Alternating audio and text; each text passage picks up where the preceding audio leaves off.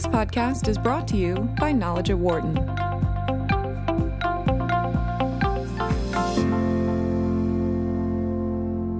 About 1 in 5 workers in the U.S. lost their job in the beginning of the Great Recession, and many of them never recovered. Instead, millions of people settled for work below the level that they were qualified for and for far less pay. Many also ended up working as contractors without some of the benefits of a traditional company employee. At the height of the recession, the unemployment rate peaked at 10%. It's now below 4%, but while jobs have recovered, wage growth has been slow. To look deeper at the impact of the Great Recession on the jobs market, we are joined on the phone by Peter Cappelli, Wharton Professor of Management, who's also Director of the Center for Human Resources. Here in studio with Yvonne Baranque, Associate Professor of Management and Associate Professor of Business Economics and Public Policy here at the Wharton School. And joining us on the phone is David Lewin, who is a Professor Emeritus of Management, Human Resources, and Organizational Behavior at the UCLA Anderson School of Management. Yvonne, great seeing you. Thank you for coming on today. It's great to be here. Thank you. Peter, David, great to have you on the phone with us. Thank you both. Thank you. Thank you. So, Peter, we'll start with you. When you think of that jobs loss numbers that I mentioned just a second ago, this was something pretty unique to the American Business Society, correct? Well, unique back to the Great Depression, but, to lose this many jobs so fast was certainly something you don't see in other kinds of recessions, but this was not a typical recession. This was a banking crisis. And as we know, those things take a very long time to clear up, and it certainly did here. I think the interesting thing just to remember about this is as you say, the effects linger, but as with a lot of unpleasant events, they hit people differently, and they hit the weakest people the hardest. So people who are just getting into the labor market suffered the most. People who were in jobs that weren't particularly secure also suffered the most. And in terms of the after effects, those people continue to suffer the most. David, your thoughts? Well, I do think the Great Recession should be compared to the Great Depression because they're the two closest events in terms of impact. In addition to what Peter has mentioned, I would point out that the public sector was held by many people, citizens and politicians and others, to be heavily responsible for the Great Recession. And there was much attention, and this is, of course, in addition to the subprime mortgage effects. And this was reflected in the attacks in many states, beginning in Midwestern states, on public employee unions and, in fact, on public employees per se. And the results of that were to cut back on the pay, but especially on the benefits, retirement benefits and health care benefits of public employees now all around the country. And so the idea that the public sector as a whole was a force for good and was highly regarded, I think was turned upside down, if you like, by the campaign against public employees, including employment, with a growth in contracted jobs to the private sector, and of course, and continuing until quite recently, the attack on public employee unions. So that is one additional impact that I would point out. Yvonne? Well, first of all, I have to apologize because I feel very responsible. I actually moved from England to the U.S. in 2008, so I feel like I caused and you triggered. brought it with you, yeah? Yes, I never had so much impact on a whole country with so little action. So, this is of course a seminal event, and it's interesting to think about what caused it, and this has been analyzed a lot. But that gives rise to some issues of what computer programmers call hill climbing. You can perfectly describe one phenomenon, but that doesn't necessarily prepare you for the next. Because what is really interesting now, not just what caused it, but what happened since. We all know that the stock market is very, very high, so corporations are very rich. But really, what to me is one of the most striking thing, and having read broadly in terms of the literature, what we don't understand is why working conditions meaning wages and benefit packages have not really improved. We have in economics not many strong. Economics is not a natural science. You have to make up rules or laws. But one law that we live by is the so-called Phillips curve, which says that there's an inverse relationship between the change in unemployment and the change in wages. So when unemployment goes down, wages go up. But that hasn't happened, and people really struggle to understand why. And I think if we don't understand why this is happening in the U.S. now, if we don't understand why, we will not understand when it will stop. And that leads me kind of to the next issue, that perhaps we might not have enough time to find out why, because the next recession, just based on averages since the Second World War, must be around the corner. On average, a recession hit the country every 5.5 years since the Second World War, and now we are 10 years in.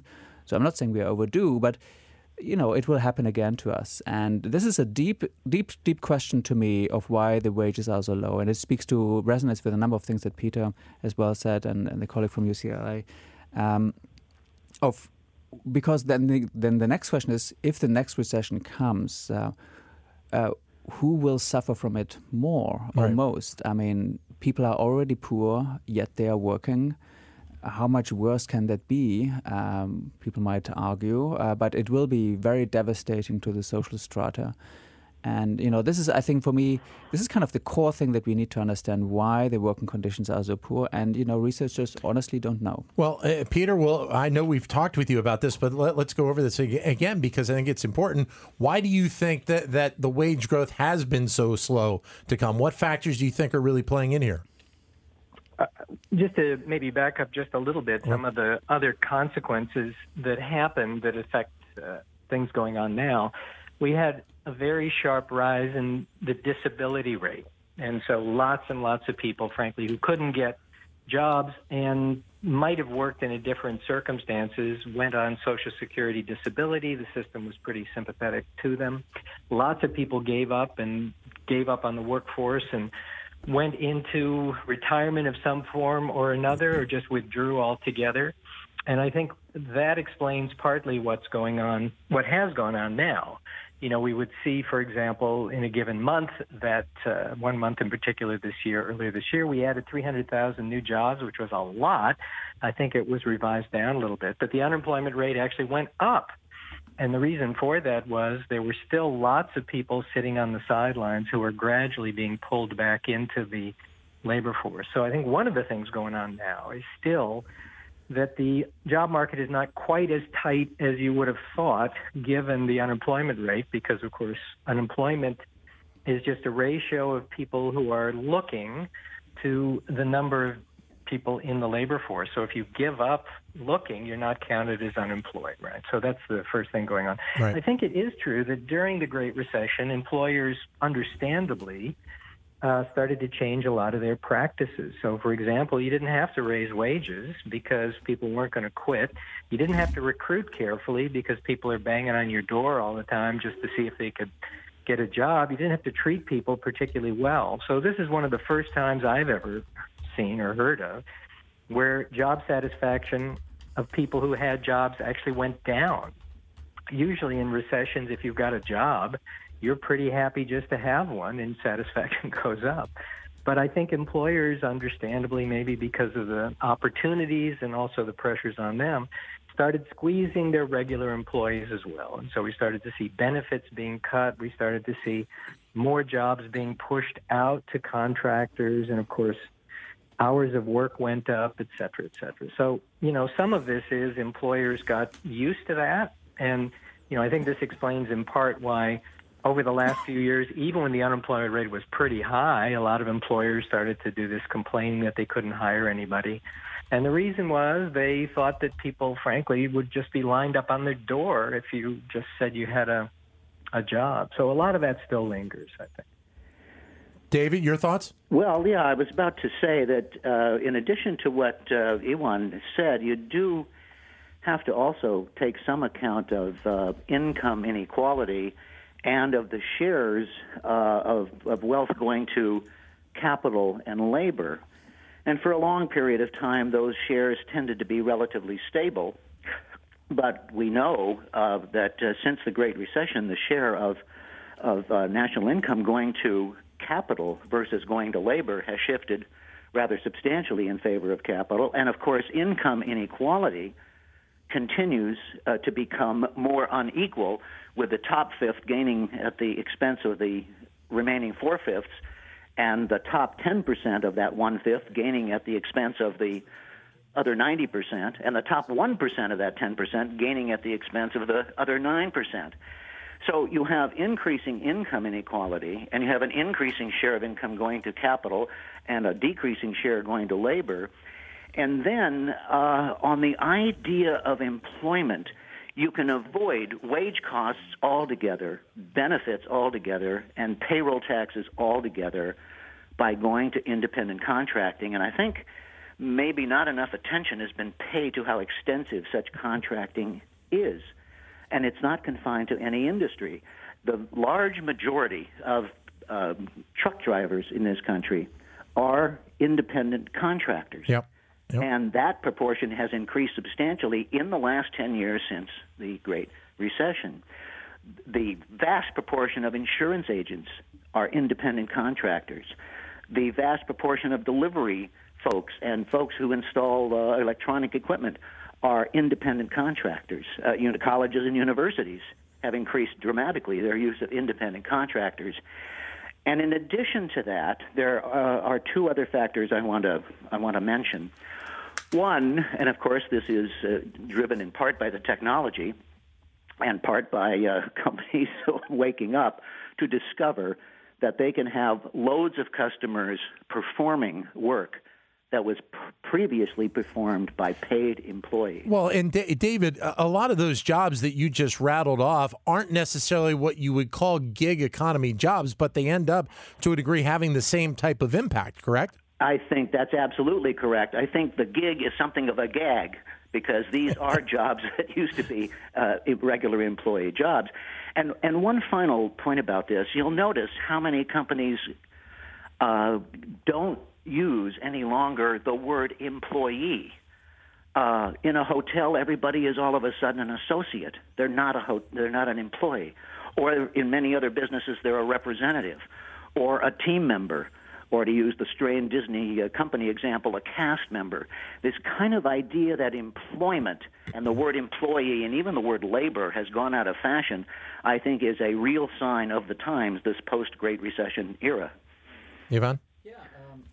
Peter, a question to you. I think you have looked into some data on these contingency workers, and because people speak a lot about the gig economy and how it's kind of taking over taking over most of the traditional jobs. But I think you've found some other data. Can you talk about that, Peter? Well, I think Yvonne actually knows the answer to this, and that is. But I forget the source, so this is why I asked you. Yeah, the Bureau of Labor Statistics data shows that actually there's no increase in contracting, which is quite surprising. This is sort of like the joke about productivity associated with IT, that you can see it everywhere except in the data. So I think David's right. You can take these examples all over the place, but the contingent workers survey published this year shows that the number of contractors, the percentage of contractors, has actually not gone up since 2005, and actually by some measures down. And why that is, of course, is a puzzle, right? We don't exactly know what is going on. It's certainly true that lots of jobs have been converted to contracting, but there again in the data it doesn't seem to show up. Which is interesting, Peter, because I'm sure that there are companies out there, and I can think of one specifically right off the top of my head that made the move within the last couple of years to actually take people that were contractors and either not have the contract continue and bring them on as a full-time employee, or they did away with the employee thatself. So I don't know if that's a pattern, but as I said, I can think of at least one company that has done that in the last year or two. Yeah, no, right. It's a puzzle. Dan, if I could just point maybe to a couple of other things I'm sure you want to get in, and that is what's happened to students, people graduating, right? So they're the most vulnerable just coming into the labor market, and we know from lots of studies, Yvonne will know these and could maybe speak more to them, that show that the ability to recoup after you start out in a job where you can't use your skills or where you can't get a job in the first place, you're sort of passed over for the next round of advancement, and you can see the effects on these folks for decades afterwards. So it's not just the initial hit, and it's not just the fact that people who are kind of fragile because they're entering the labor market with lots of student loans, which typically don't defer. Only a few of them defer until you get a job. And they're having to pay these things off, and they're crushed by the Great Recession. And the crushing doesn't lift, for a lot of these folks it continues. And that's maybe the worst thing about this. Yeah, absolutely. I mean, this is, Peter talks about work by Till von Wächter, who is now at UCLA, actually. And he used data from past recessions, and he basically compared as much as possible as you can with data. He basically compared people who look very, very similar to each other in terms of their background, their job experience, and which sector they are working in. But the only difference is that one of them lost their job during the recession and the other did not. And then he used Social Security data and IRS data to track their income over decades. And he found that even several decades later, there's a significant difference in their income. So then what does it mean right now? And this was just a statistic, the latest statistic announced yesterday, the reporting that job openings in the United States right now climbed to a record 6.9 million as of right now. What does that mean when you're talking about now, and it's happened now, I believe 4 or 5 months in a row, that we have more job openings than actually people, at least we believe, looking for work at this point? And I think one thing, there's a broader conversation, but what is certainly true is that even if contract work has not actually been that much of a big proportion of the labor force, what is certainly true is that the implicit contract in the inside organizations has changed. Right. That companies just openly do not find as their core mission to look after their employees as much as they perhaps historically did. One couldn't be cynical how much they did in the past, but they seem to have done that less now. And I think there's a lot of job openings, but these jobs are not particularly desirable. And they're not particularly desirable, not necessarily because of what they are doing, but also how they are compensated. And what being working poor means, and many listeners may know what it is, but just to be clear, these are people who think that, well, if I have to work, I need to get a car, I need to find daycare for my kids, and then after all these expenses, I actually lose money, or I make like $50, and is that worth it? And this comes from the discouragement. So a lot of job openings are actually jobs that are not really all that desirable. David, your thoughts? I can pick up on that a little bit, and I think Iwan's quite right about that. Isn't it interesting that we tend to know or think we know about the number of job openings, but what we do not know or know much less well is what those jobs are paying, what the benefit coverage is, and what the promotional opportunities or career paths are. And as Peter indicated before, there's quite a bit of evidence about the lack of career paths, which used to be part of both implicit and explicit employment contracts that we had in the United States. So the availability of jobs by the numbers of them, I don't think that tells us very much. Peter?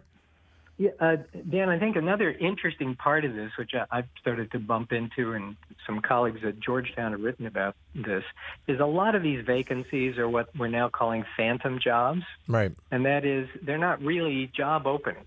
That sometimes what happens is a company posts a job. It costs nothing these days to post a job. It's not like in the old days when these data were generated by the government, you had to pay to put an ad in a newspaper.